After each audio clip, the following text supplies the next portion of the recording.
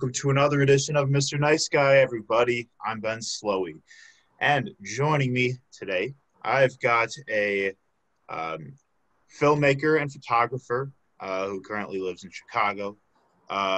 He is especially known for directing and producing the documentary The Blood is on the Doorstep. Looking forward to getting to know him a little better and his work, passions, artistry, and why he does what he does. Eric Young, thank you for joining me. Thanks for having me. How are you? I'm doing well as you can be during this weird time. But yeah, hanging in there. You know, summer was real slow, and it was kind of a nice time to kind of step back from the rat race a little bit and kind of take stock of yourself and what's important and what you want to focus on going forward. You know, I think at times of like this, you know, it kind of makes you really reevaluate your priorities. So going through that, but at a certain point, you know, I needed to make some money again. So it's nice that things started to pick back up a little bit, but you know, I feel very fortunate. Nobody that I know directly really has been too affected by this pandemic. So yeah, so everyone stayed pretty healthy for the most part. Good. Yeah. Yeah, totally. I wholeheartedly agree and have been in sort of the same personal introspection. This year has obviously been not the year we were prepared for. Everyone thought 2020 was going to be like, you know, this year that Milwaukee pops off in so many ways, but how it started and how it's going. Yeah. So yeah, I mean, I've definitely been coming a lot more into like listening to myself and not remaining attached to anything that isn't worth keeping around anymore, like negative energy wise. Like that includes people, that includes situations, that includes like, you know, doing more things to be responsible for myself. And I also, you know, took a long time away from doing the show for months this year, but the last couple months, picking it back up again over Zoom, people have a lot to say right now. And that's why, you know, I'm happy to give the platform to those that need it. So, Eric, what'd you do today? You know, I went to lunch with a friend, and then I procrastinated a lot for this shoot I have coming up that Nice. I'm kind of producing and like a commercial thing, which, you know, it's not my favorite kind of stuff, but you know, so I've been preparing for that, you know, and I sent out a bunch of money and back taxes today, so that was fun. So good times, good times. Yeah, for sure. Yeah. Good. How Yeah. about you? How's your day? Let's see. I did some writing. I write for Breaking and Entering, the music blog. So I published a couple things on our site this morning. People are still dropping music like crazy right now. And I was up really late last night. This past week has been kind of rough. I'm in an organizing group, and one of our members got arrested in Wauwatosa. So we were just trying to work through like the whole like bail process, and we finally luckily got them home today. But it was just a lot to take in at once. So I'm relieved that that's done. But today, yeah, I've just been kind of tired. So drinking a lot of coffee. I just woke up from a nap not too long ago, so bear with me. Still waking up just a bit. Cool. But yeah, got a couple episodes tonight. So Nice. yeah. So Eric, what we talk about on Mr. Nice Guy, we talk love and fear, passion and creativity. And yeah, man, we've been connected for a little while now. I've seen like your work, and your work has made us to some pretty high profile places, and that is very exciting. But and I'm very excited to talk about the blood is at the doorstep, as well as what you've been working on this year. But before we do that, so doing a little research on you. So you're from California originally, right? Correct. When you were a kid, did you think you would be like a filmmaker or anything like that? What did you want to be when you grew up? Oh, I think as a kid, actually my main goal growing up was really to be like a professional athlete, because like I think starting like seventh grade, like all I did was play basketball. Like I carried a basketball all through high school, like to school, and I'd play on my tutorial in my lunch break. You were one And of then, those kids yeah, just I didn't really dribbling down have the a whole lot of. sidewalk. I think that's one problem I've had is I've always been like obsessive towards what I'm trying to do. So it was like when I was basketball, that's all I was doing. Then one day I was just like, fuck basketball. And then I started playing hockey. And then it was all hockey for a while. And then, but with photo and video and all that stuff has always kind of been there as well. Like I was doing photo and video as far back as like fifth and sixth grade, but it was not something I ever considered as like a career path. I literally didn't know that you could make a living like doing photo or video.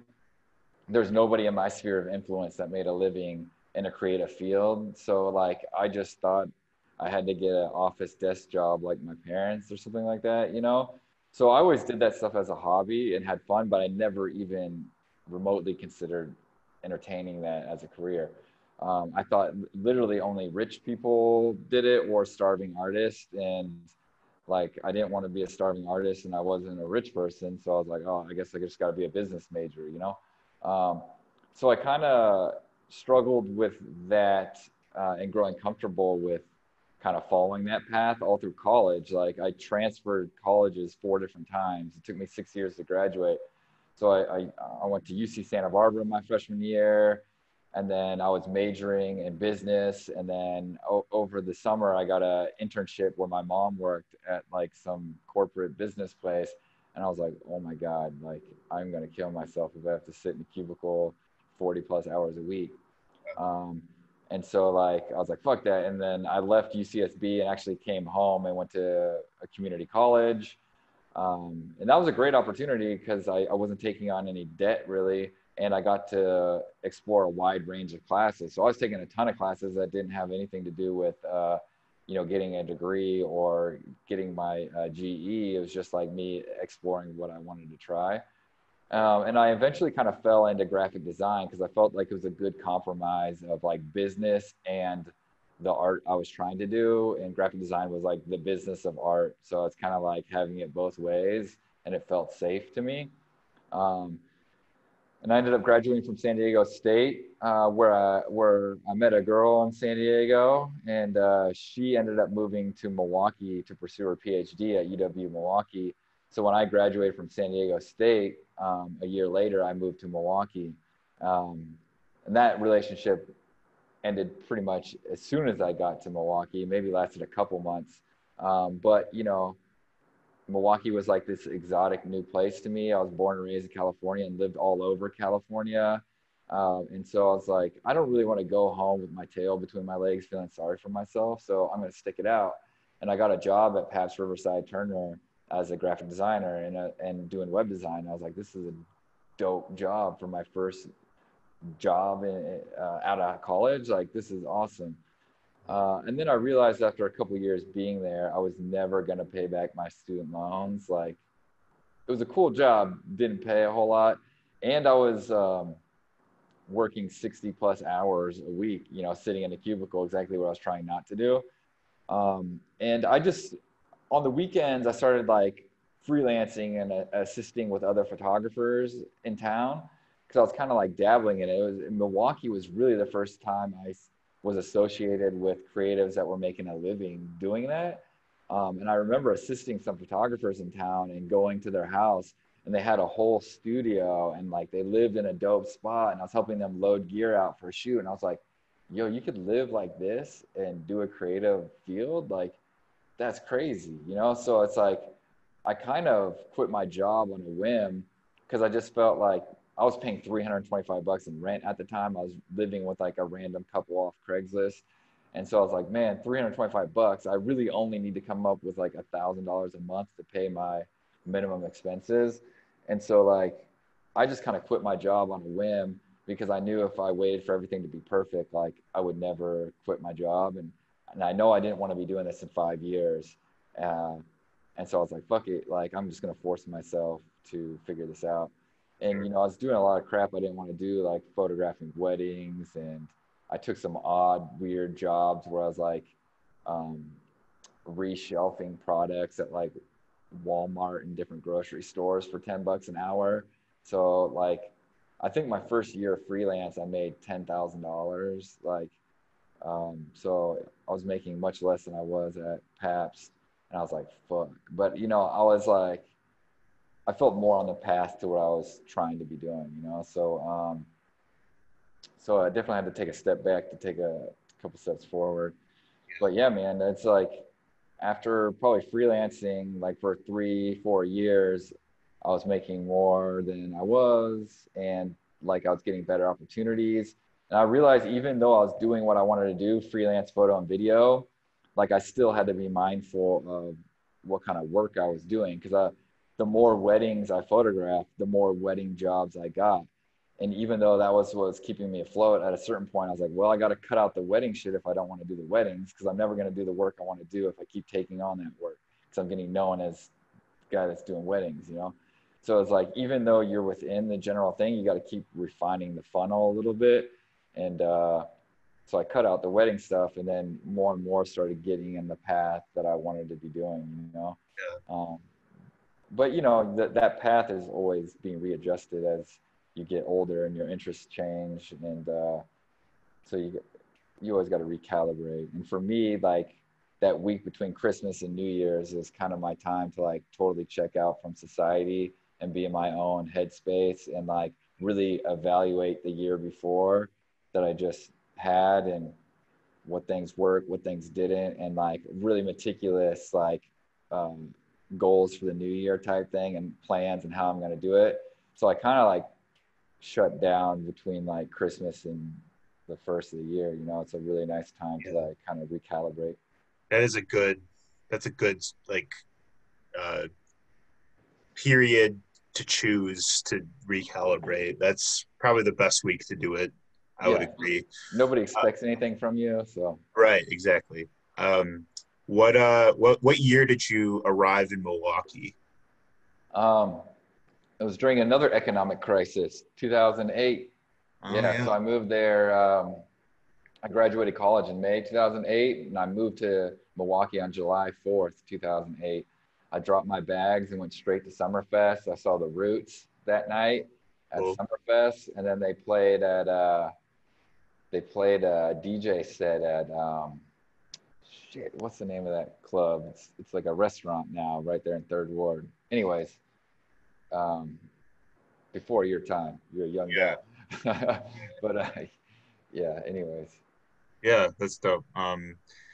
You had to get used to the cold, I imagine, coming over here from the coast of California.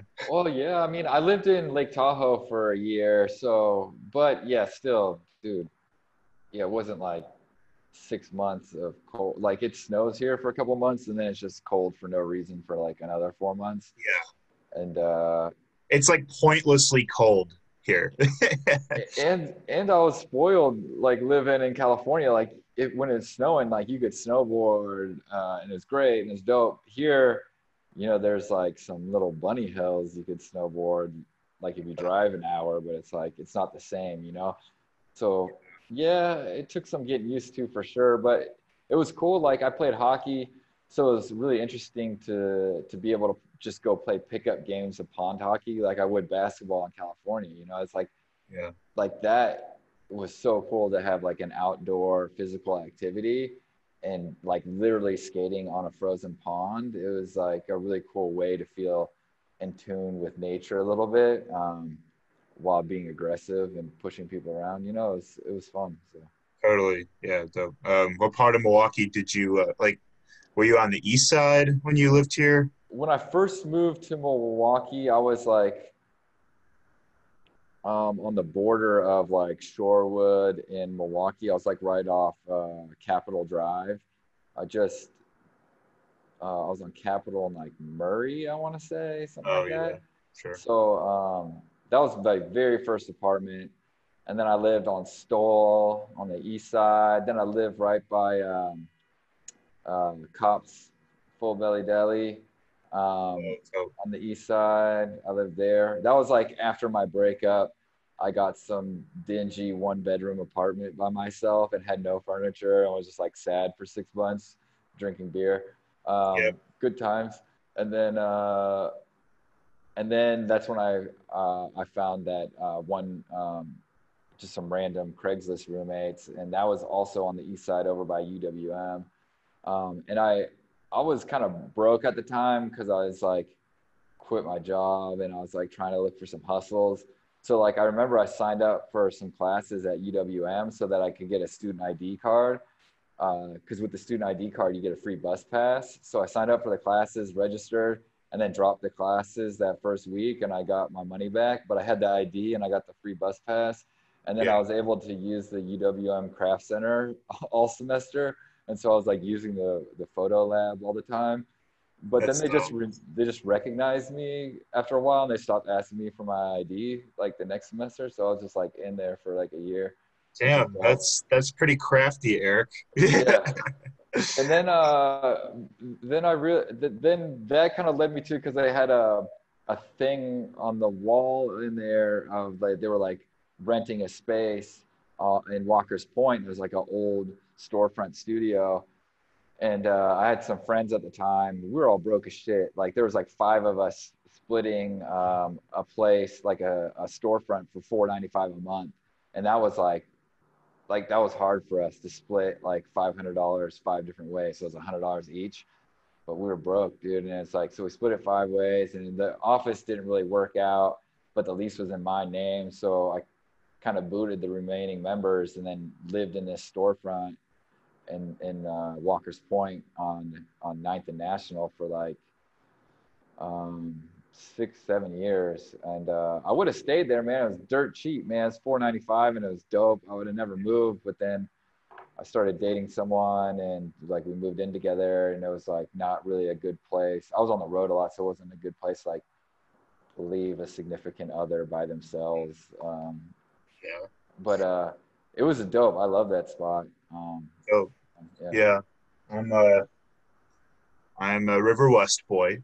I lived on the east side for 4 years because I went to UWM, but now I live in River West for I've been here for like a year and a half, and it's definitely like I feel like pretty uh secure here. Like it's a lot of people that are interested in a lot of local music and local art and DIY stuff, which is a great community to be a part of.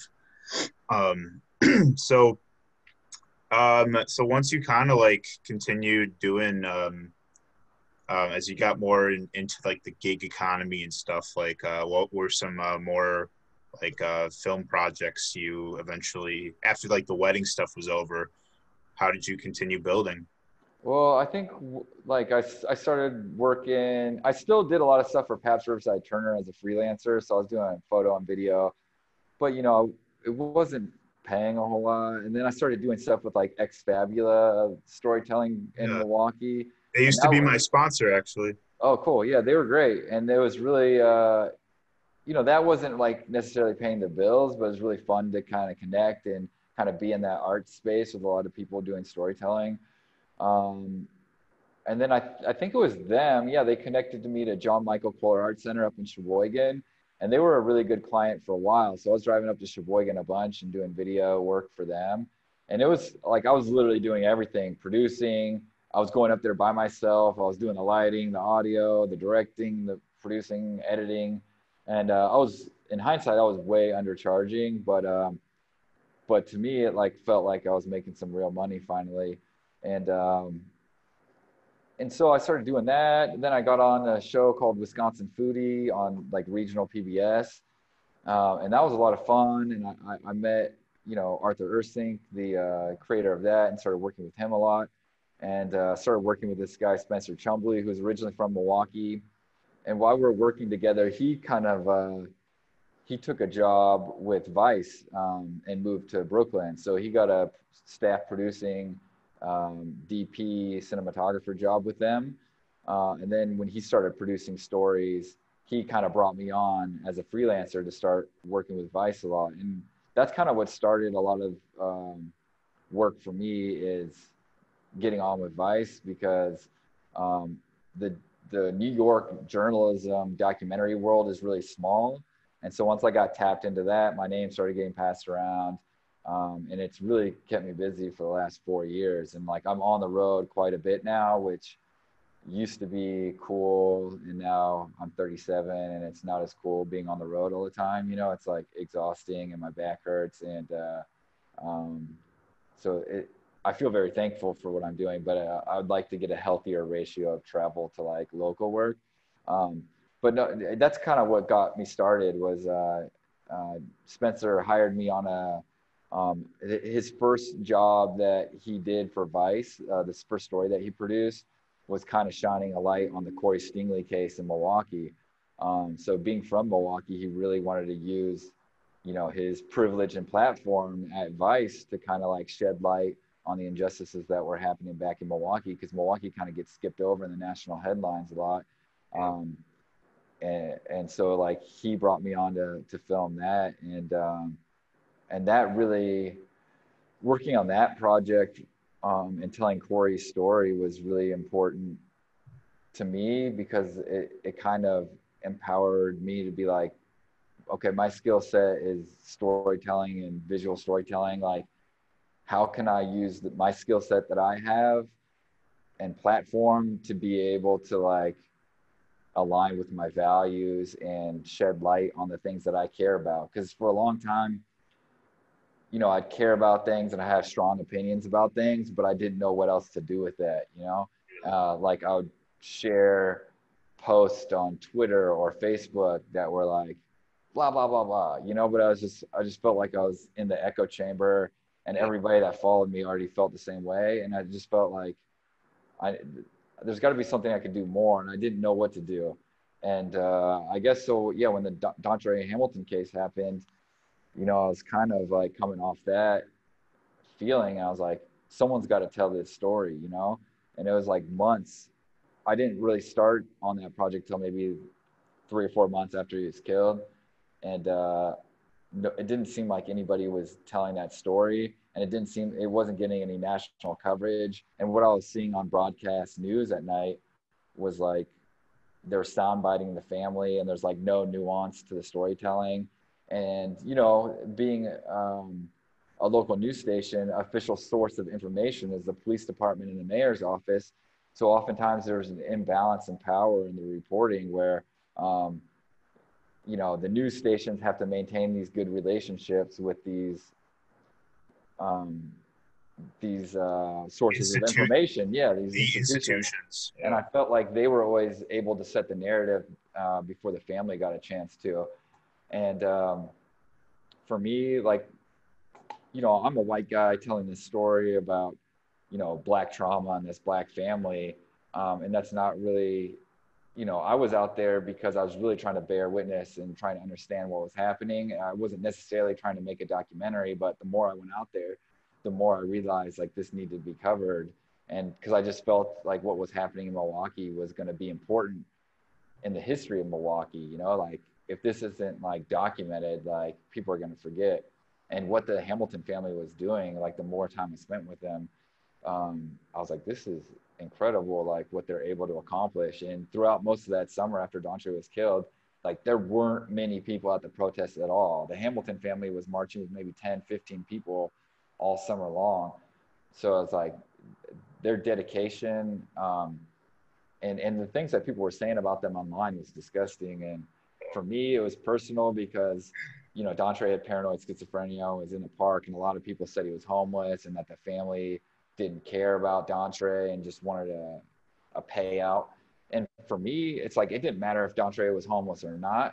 Like I have a cousin that I grew up with in Sonoma, California, who was diagnosed with paranoid schizophrenia. He didn't really show signs till he's in his 20s, and he was literally homeless in my hometown at the time of this all going on. So for me, I was just like, a lot of people don't have no idea what the fuck they're talking about and how Yeah. difficult mental illness. Because like my family, you know, has some resources, and even then, um, they tried to help my cousin, but you know, he's an adult and he can make his own decisions, and he just felt like when he's on medication, like he didn't feel like himself, you know, and it was like, so it's really tough. And I think part of me documenting that was um, trying to understand, you know, my own family and kind of work through things. And so for me, I was just like, I felt like if this were to happen to my family would probably get the benefit of the doubt. And what I was seeing people say about this family was like disgusting, and they don't know them like I've come learn to know them, you know. And if people could see this family, like I don't think they would have the same opinion that they're spouting online. So I think part of me naively made want to document this, not only because it's important historically for Milwaukee, but also like, you know, trying to put someone else in someone else's shoes. And over time, after screening the film, I realized that the people that are seeking to watch this film, you're probably preaching to the choir, because I don't think like anybody that feels a different way about these incidences is really coming out and seeking out this movie to watch it. Yeah. But you know, that's okay. You know, I think rallying the base and giving people kind of, you know, as heartbreaking as the story is, I think it is really inspiring to see what the Hamilton family was able to accomplish, and just their drive, and watching that, not the trauma, but like the healing process. So I think that was like helpful for people. I hope, you know, and it's Yeah, that was a big story where the whole like mental illness argument was so pervasive of like, oh, like this guy was he was like, you know, he was messed up in the head and like, you know, the officer felt threatened, but that comes from like that's just like such a that not only like, you know, avoids accountability for the officer, but it also like um you know, that's also just, you know, a further like stigmatization of mental health and mental illness and those that suffer from something like paranoid schizophrenia.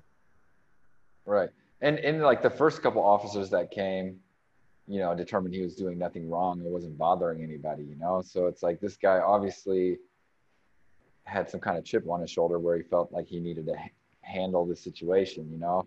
And it's the film doesn't go into it too much, and it probably should have, but you know, just really like the that Starbucks employee repeatedly calling the police on Dontre, even though he's just laying there, you know. So it's just like fear of, you know, a black person in their vicinity where they felt like uncomfortable or threatened, you know, to the point where they needed to call, you know, the law enforcement to remove this man from the park, which is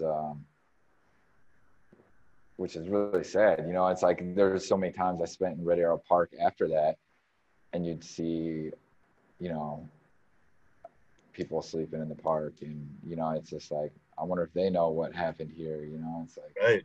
Yeah. We've done a lot of like a lot some of the marches that I've partaken in, or you know, just marches that happen downtown Milwaukee. They often meet right in that, like that's where they meet is Red Arrow Park. oh yeah, yeah, It's it's such a become like kind of the centralized. epicenter for Yeah, it's become so centralized. yeah. I've been boycotting Starbucks ever since then. And it's not necessarily because of that, but really because of how Starbucks, the corporation, treated the Hamilton family. Like when after all that happened, Howard Schultz, then CEO of Starbucks, came to Milwaukee to meet with the Hamilton family and discuss what happened, and they wanted to do some kind of Black Lives Matter initiative with them, because this is the summer of Michael Brown and Eric Garner as well, that 2014. Um, and so they wanted to get ahead of some of this and, you know, make a Black Lives Matter thing, because I think they were worried that Dontre's case might get some more attention after Michael Brown. Um, so Howard Schultz came to Milwaukee, and the Hamilton family is basically like, look, we don't want to help you sell $5 cups of coffee to black people. We're not interested in whatever you're trying to do. And I think they were kind of offended. And Nate Hamilton, Dontre's brother, went on national CNN like a couple of weeks later for an interview, and he was talking about Starbucks' role in his brother's death. And Howard Schultz's, Starbucks' lawyers sent them like a cease and desist, like threatening to sue them if they keep talking about Starbucks. And so like after that, I was just like, fuck Starbucks, man. I Yeah.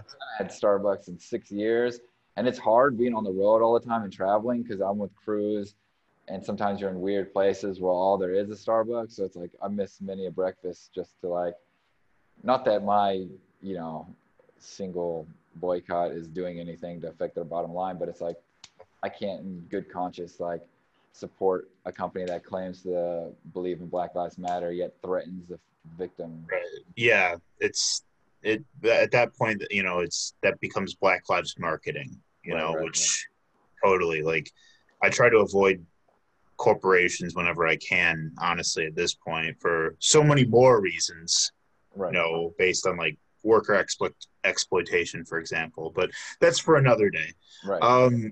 So so Blood at the Doorstep got screened. It got showed at South by Southwest in 2017. Yeah. Correct. Yeah. Yeah. I'd love to hear about that experience. Yeah, that was its first premiere. That was where it premiered. So that was a super stressful time, like because I was trying to get the film done, and I don't think it was ready, but we just felt like the timeliness of that discussion. It was important to get the film out a little sooner, and we applied to that film. We applied to that film festival maybe 4 or 5 months before it actually happened. So like we applied with a very rough cut, and then it got in kind of at the last minute. Like we heard in late January that it would be in and premiering in the middle of March. So we had like a month and a half to finish the film, and we were not close to being finished. So we had like a 2-hour cut still at that point, and we got it down to an hour and 38 minutes prior to the festival. But the film now is at an hour and 30 minutes, but it still wasn't right. And I was like, not many people saw the film prior to that. And I remember like the most stressful screening we ever did was for the Hamilton family. Like we didn't want to show the Hamilton family until those like in the best shape it could be, but we had to show it to them before South by Southwest. But we were running out of time. Like we were pulling all-nighters for like weeks on end trying to get this film done. There was one stretch I stayed up 36 hours in a row working with my editor trying to get it done. I was sleeping at their office all the time. But we got to a good enough place where we could send it to South by. And so a couple of nights before we went to South by, the Hamilton family was going to be going with us down there. And so we called them into the office and we showed them the film. And that was like so stressful because I was like, what if they don't like the film? Like, what the fuck are we going to, we can't still go to South by Southwest if they don't feel comfortable with the film, and we didn't have time to change anything. So if they did have any changes, like we couldn't really address it. I don't know, we just had to pull out or something. And I remember screening that and I was like so nervous, like I couldn't make eye contact. Like I was kind of like rambling, cause I was like, this is like why I was following them for the last 3 years, And I remember it was just like, they were just quiet. And then I was like, fuck. And the film kind of starts with the Sherman Park stuff. And, the Hamilton family was very much like, trying to keep the peace, and they were very direct protesting. Things didn't really get out of hand. And then the film kind of opens with Sherman Park. And I think they were a little, they didn't know what precedes that. They just know right on the screen, right off the bat, it's Sherman Park and things are getting burnt up and shit like that. And so they're like, hey man, we had nothing to do with this. And I was like, oh, just watch, And then, they were pretty quiet through the film. And then they were laughing at some points. And it got to the end And Maria and Damien were just like, oh my God, like I love it. Like this is incredible, you know. But Nate is kind of like the main focus in the film. And he was really quiet. And he's normally like, you know, he's a talkative dude. He likes to joke. But he was like really quiet. And he just said, there's a lot in there. And I was like, okay, you know, what does that mean? That's all he had to say. He's like, yeah, man. He's like, and he's real quiet again for a while. And he's just like, you know, watching this, I just felt like there's so much more that we could have done. And it kind of broke my heart, man, because it's like, dude, this guy was doing everything all the time for years. Like he was working full time, he was going to school full time, then he's doing all this protesting at night. You know, he had a kid during this time, and it was just like he was doing all the things, and he's still like, we made this film hoping it would kind of motivate people to take action in whatever they believed in, you know, and just showing how much you can accomplish as individuals, despite what you think is possible. And, you know, I never thought him watching his own story would motivate him that he should have and could have done more. You know, and I think there are some things that,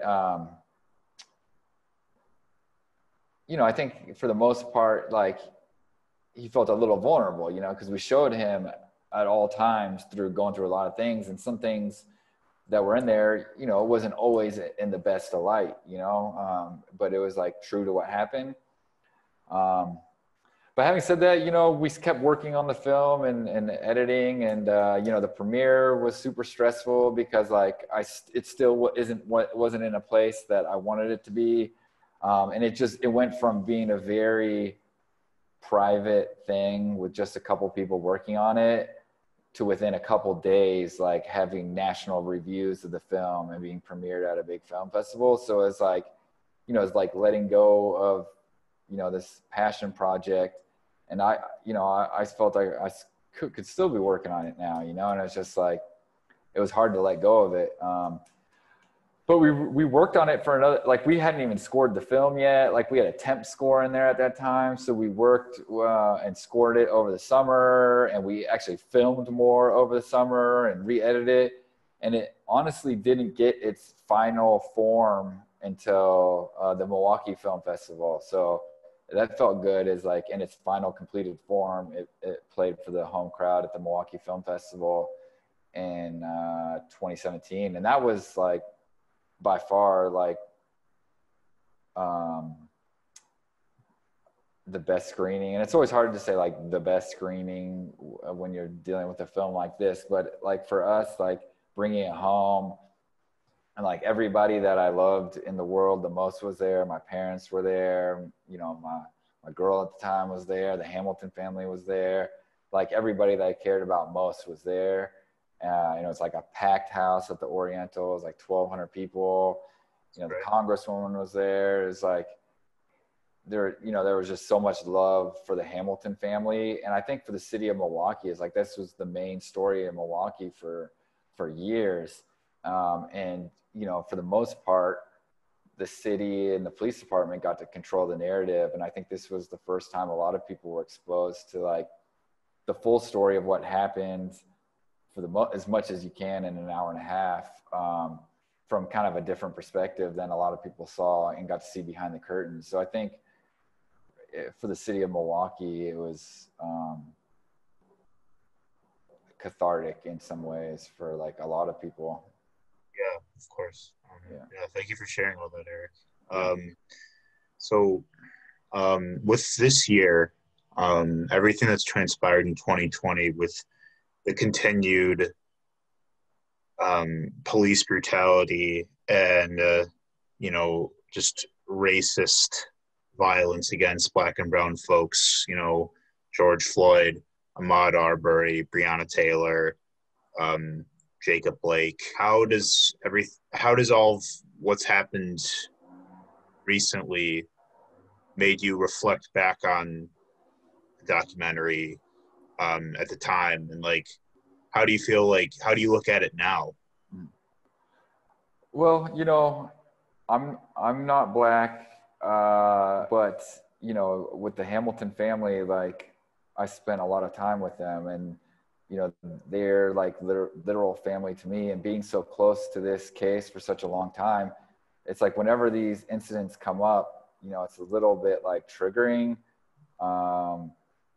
And it's like kind of numbing, you know. I remember after George Floyd, you know, I moved to, you know, I've been in Chicago for a little over a year now, but I'm not really tied in like I was in Milwaukee. Like I knew everybody in Milwaukee, and I felt like I was tied in. And so when George Floyd happened, I was down here. I just felt like I didn't know what to do. Like I felt like I was just like, you know, felt really numb and like slept for like a week, you know?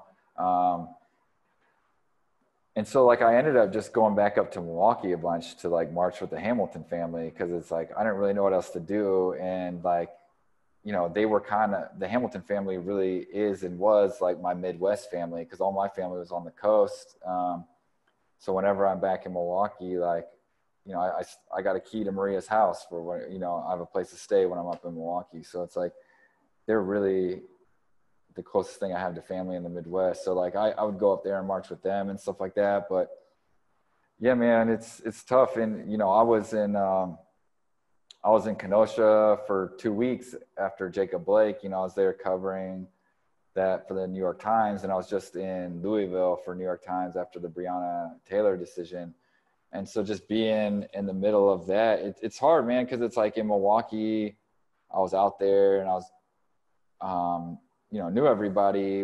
When I'm in Kenosha and Louisville, like I'm just like another white dude with a camera that's not to be trusted, and probably rightfully so, you know. And it's like I'm a member of the media now, and it's like, you know, police don't like you, and you know, protesters don't like you, you know. So it's like it's tough. And I don't really have, when I'm working on assignment like that, I'm not making a lot of the editorial decisions, you know. So it's like, you know, I just, you know, I miss having the opportunity to be in control of the narrative a little bit, you know, and kind of elevating voices. But so yeah, it's tough being in the midst of that, because I've seen it play out before. And I remember being there on the day just recently of Breonna Taylor, and the activists and people out in the park were like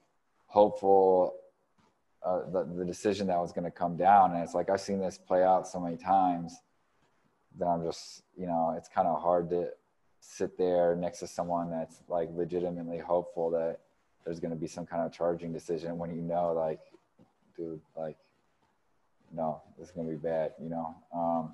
And it's tough being out there, man, because it's like, it's just, yeah, Kenosha was intense, man. And yeah, I was there the night before Kyle Rittenhouse murdered 2 people. Were you?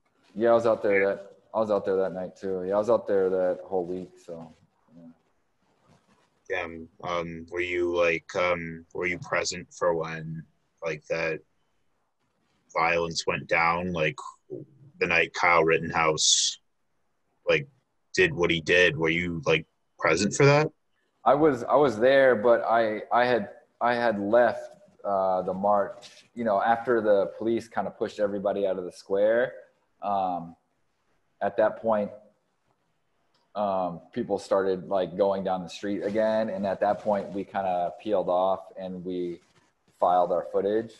So I heard the gunshots. I was about a block away, filing from the hotel, and I remember I was with another reporter at the time, and it was like pop pop, and she was just like, "Was that fireworks?" I was like, "Nah, you know, that's definitely gunshots." And then, you know, she was going through Twitter, and you know, she's kind of recounting live, but that was like a block away. But I was not out there anymore at that time. I was uploading footage.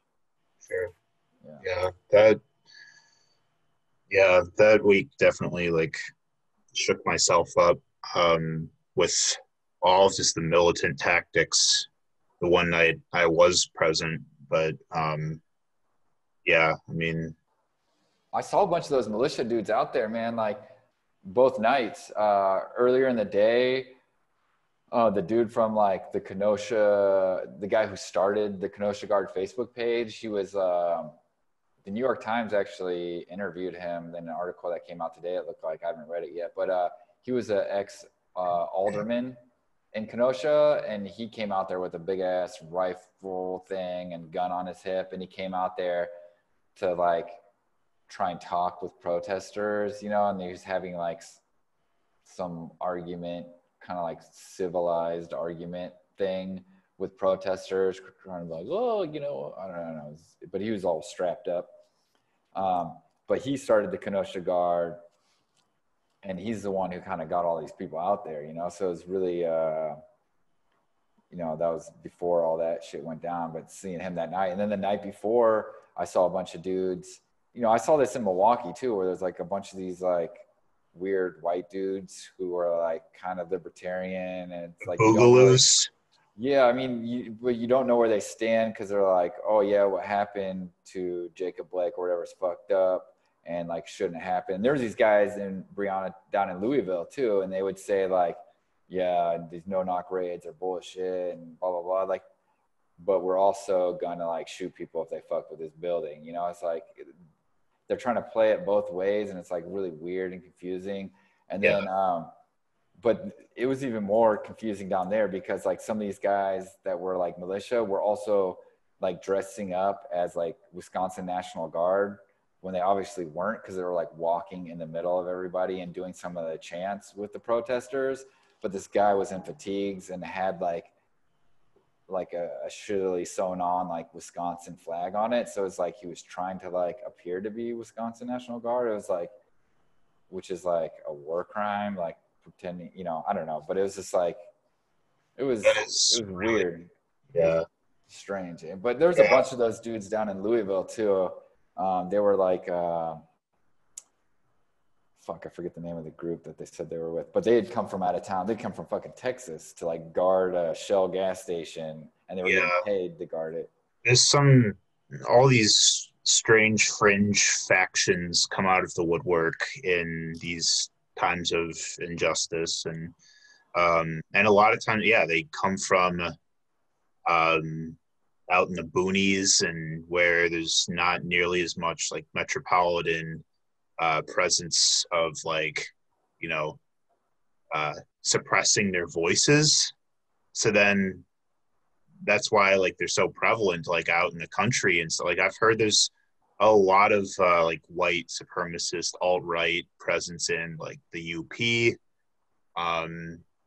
because there's just not as much like concentration of like resistance to their ideas. Right. Yeah. And it's like in Wisconsin, there's like, you watch the local news and it's just like promoting fear of Milwaukee. It's just like all these people that live in the suburbs are like, someone was murdered and look at this scary mugshot, and like, oh, black people in Milwaukee is scary, and then, you got a lot of those people becoming cops and then given a gun and told to patrol the neighborhoods they've been taught to fear their whole life, they don't know how to interact with people. And I think, right. They're a little scared out there. So, a lot of those cops in the MPD don't even live in these neighborhoods. Yeah, they live in the suburbs for sure. Eric, I wanted to, before we run out of time, I did want to talk a little bit more about your photography, and I've seen that you kind of you focus a lot on architecture as it relates to cultural identity, and I'd love to hear a little bit more about kind of where that philosophy and thematic focus sort of originated in your work. Oh, cool. I'm glad you picked up on that and that it's apparent in the work. I mean, I've always loved architecture and built environment and people in their spaces. Like, I always love to visit artists where they work and where they live. I think there's almost more details in a person by photographing their space than them physically, And so I always try and take a lot of portraits of people in the space that, you know, they you know, reside in, or, you know, take part in whatever activity. Cause, you know, like I was in Milwaukee a couple weeks ago, and I visited, Brema and his like studio on North. And it's like, it's just so cool to see people where they create shit, you know? Yeah, so, and before I was making The Blood at the Doorstep, I was trying to make a film about the Sydney High building in Milwaukee. I wasn't really like a punk rock person, but like there's like the history of the Sydney High building was so cool. It was built in like the late 1800s, and it had such a weird, varied life. You know, the Surgeon General of Wisconsin had an explorator. He was doing like lab experiments and surgical experiments in his basement. And then that building over the years was so many things. It was a bank, but then it became like in the 70s, it became kind of the hub of counterculture in Milwaukee. And it's an empty parking lot between the Aloft Hotel and the Modern. It's just like this parking lot there now, right by the Buck Stadium. But those were like 3 empty city lots for a long time. It's just like this weird old multicolored building. And it was a bunch of band practice spaces and artist studios in the 70s and 80s and 90s. And then there's just like a weird porn bookshop and a Mexican food restaurant run by an Iranian guy. And then that same guy had a punk rock club in the basement. And like Nirvana came through there, Smashing Pumpkins.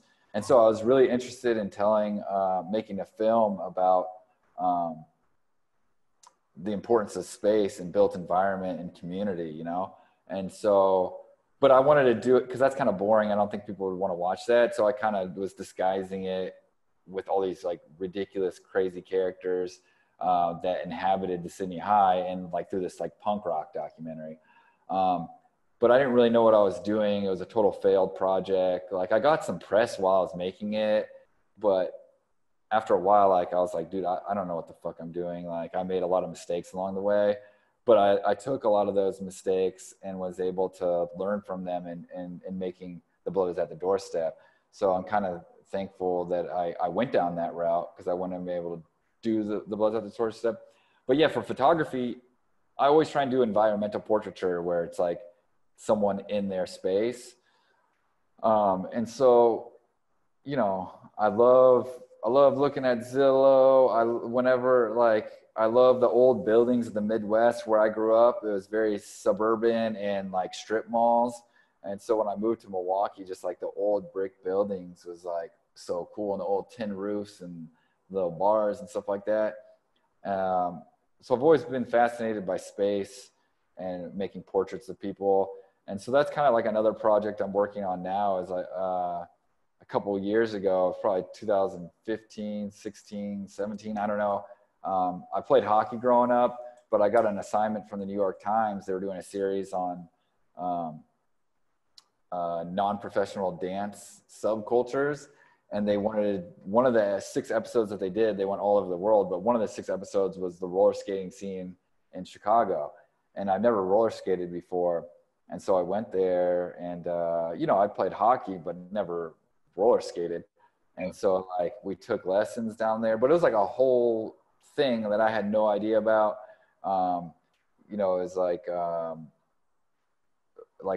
they'd have adult nights, and it was like, I love to dance and I love to skate. I never roller skated before, but I love to skate in general. And I love to dance, and they had good ass music. There's no little kids you had to worry about because it's adults only. And so I was like, dude, I love skating. I love dancing. I love good music. Like I had so much fun. And it was like, you know, I've had my own battles with like anxiety and depression, but when I was like, you know, had a little poof, a couple drinks, and I was on the rink, dude, I was like, I was in a whole other headspace, you know?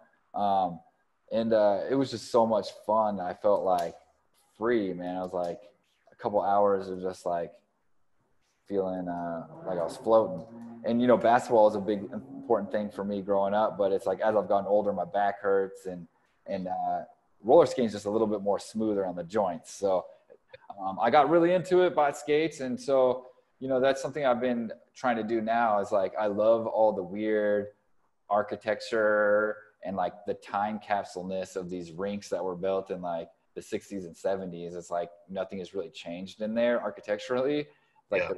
so it's like lately I've been doing a series of making portraits of like friends and people at the rink, kind of in that space because you know it's so much fun, and just those spaces are really interesting and weird and cool, and all the neon. I love neon. Everyone loves neon. So Yeah.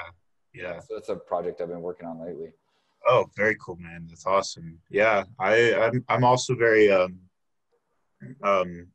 really resonate a lot with that approach because I'm also very like fascinated by the sense of place as it relates to time and how places evolve and transform, or also kind of the object permanence of the whole thing, where sometimes a place can remain so like untouched or still, um, especially in like your if you ever like visit your childhood home and like where you grew up, like what's different and what's the exact same. Right. I think that that stuff is really cool, but especially as it relates to like yeah, cultural identity and peoples and yeah, just how um, cultures are exchanged in spaces. I think like that's a really powerful thing, and it sounds like a really cool project you're working on, man. Yeah, thanks, dude. Yeah, it's another thing. Like with the Sydney High project, I was doing a lot of research, and it was really fun to go to like the Wisconsin Historical Society or the Milwaukee County Historical Society. It's like right kind of in downtown-ish, like Old Third Ward. Yeah, But I encourage you to go down there and check it out, man, because you could just go in their archives for free, and you could look up by address like historical photos of the streets, and it's such a trip to like, oh, this is what my street used to look like back in it. Like it was so much fun to like look at all the old photos of Milwaukee around 1900 when that building was still pretty new, and just see everything that was around it, you know. And you know, I think that part of Milwaukee was like Bronzeville, which was like a historically black neighborhood that was like somewhat of a black middle class in Milwaukee, which there's not really that kind of a neighborhood now in Milwaukee. But they like totally destroyed that neighborhood and evicted everybody and tore all those businesses down to build that freeway through that part of Milwaukee. And then they never even completed the freeway. And then they tore down that extension. And then it was 3 empty lots downtown for decades, where the Milwaukee Bucks Stadium now is now. But it has like a really just adding to the legacy of, you know, redlining and segregation in yeah, Milwaukee, where you had like this thriving black neighborhood like in the city center, and you're like, oh no, we got to tear this down to build a freeway that we never completed. So yeah, dude, totally. yeah.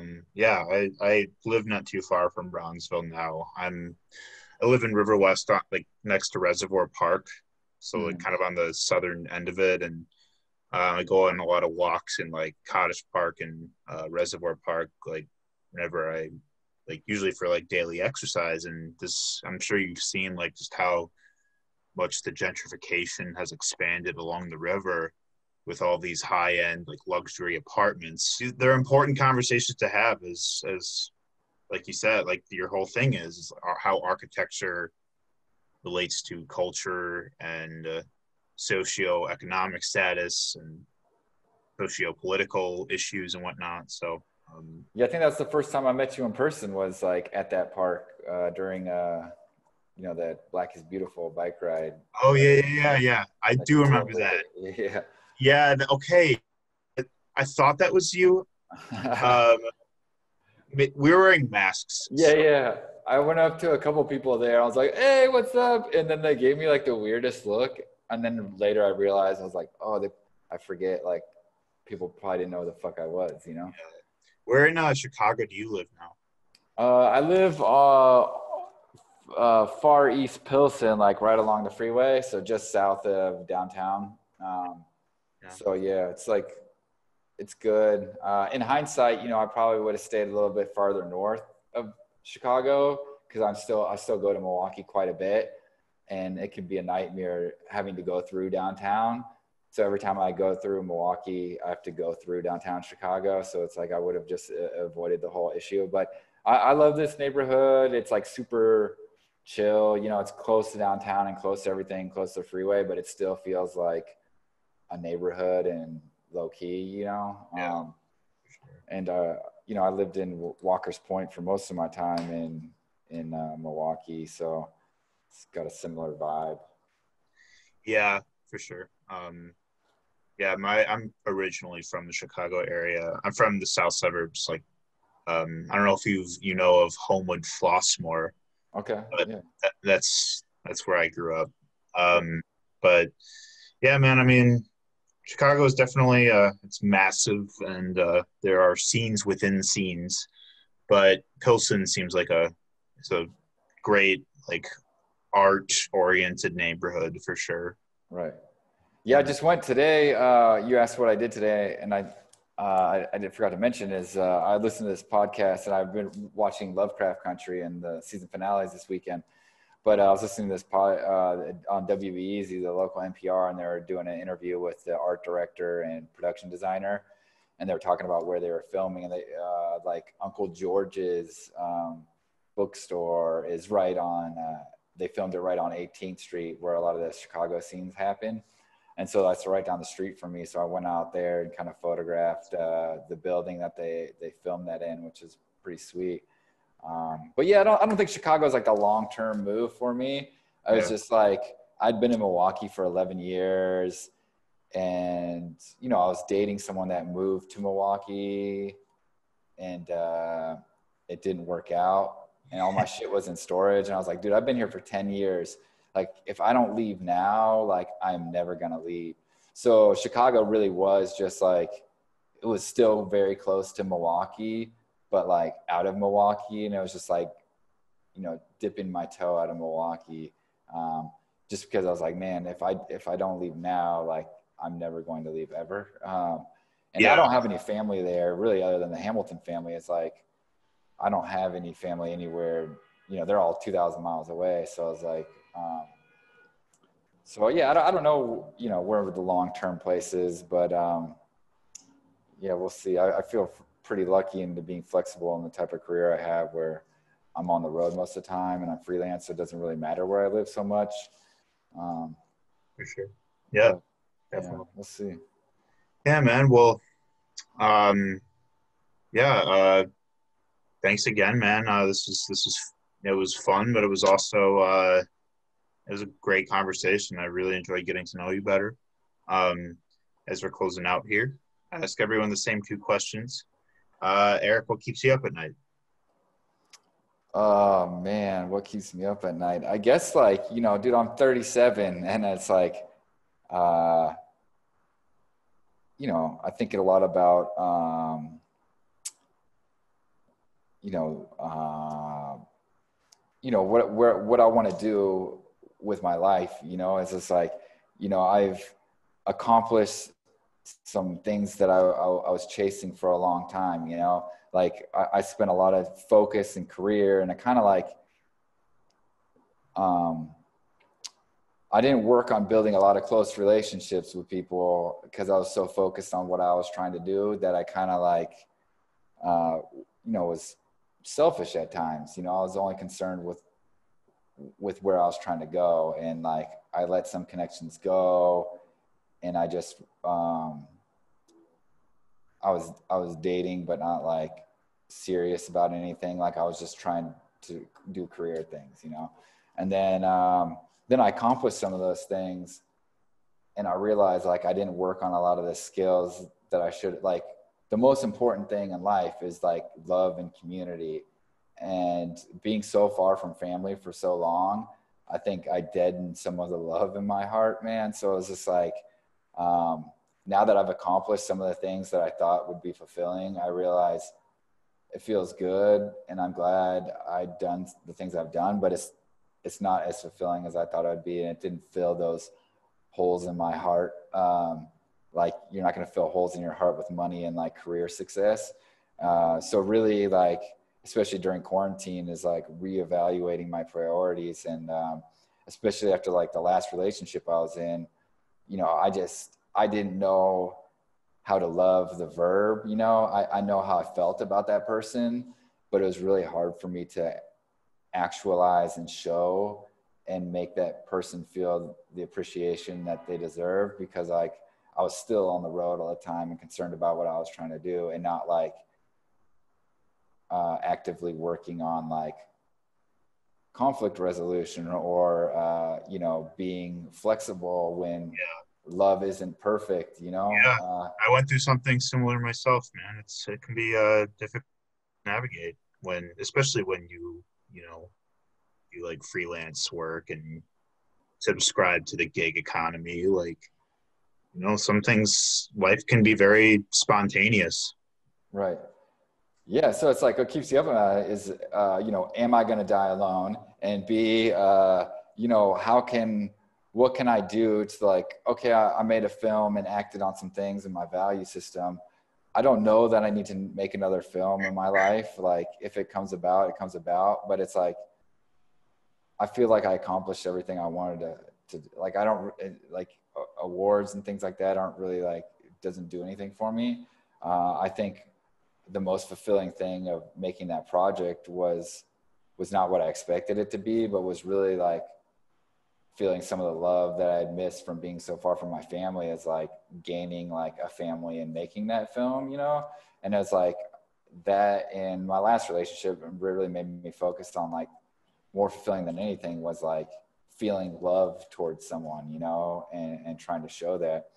And also it's just like how thinking about like how other ways to give back, like what can I do other than like make a film, but like how can I be more physically present in community and things that I care about like going forward. And I still don't have the answers, is, you know, it's like, you know, I'm in the middle of the career now, I'm making a little bit of money, but I don't like own anything yet. So really it's like, you know, what can I do to, you know, enact some of the things I care about in different ways, I guess, you know. What puts you to sleep? Oh, I'm a great sleeper, dude. It's like I have a pile of books that lay that are next to my bed every night, and I've been much better about reading in the last couple of years.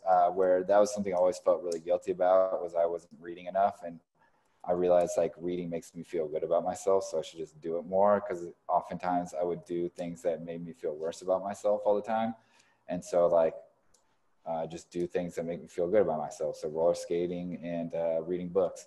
There you go. So but what puts me to sleep is like, I'll have a pile of books next to my bed, and then, you know, I think I'm going to actually do some reading at night, and I'll get like 2 sentences in and I'll be fast asleep. So that's good. But, you know, I also like to sleep with the windows open and just like have a little bit of quiet time and just like think about my day. Yeah. Awesome, man. Yeah, man. Thank you again for being on the show, dude. You're a really dope guy, and I admire just sort of like how you perceive yourself in relation to the world around you, and your work reflects in that a lot. So, yeah, man. Thanks again. Thanks, dude. I appreciate the time to chat. It's good to Yeah. talk with you when you actually know who I am this time. Yeah. No, absolutely. For everyone watching, I'll be tagging Eric's page as well as his website, so you can check out his work. Thank you for watching, Mr. Nice Guy. As always, we'll see you next time. Oh yeah, I got one thing too. If anybody does want to watch the film, it's on Amazon and it's coming to Hulu November 15th, and it's going to be broadcast on Revolt TV the night before the election. So, oh wow, opportunities to check it out coming up. So amazing! I'll be sure to mention that. Cool. Thanks, man. Awesome. Take care, everybody. Cheers.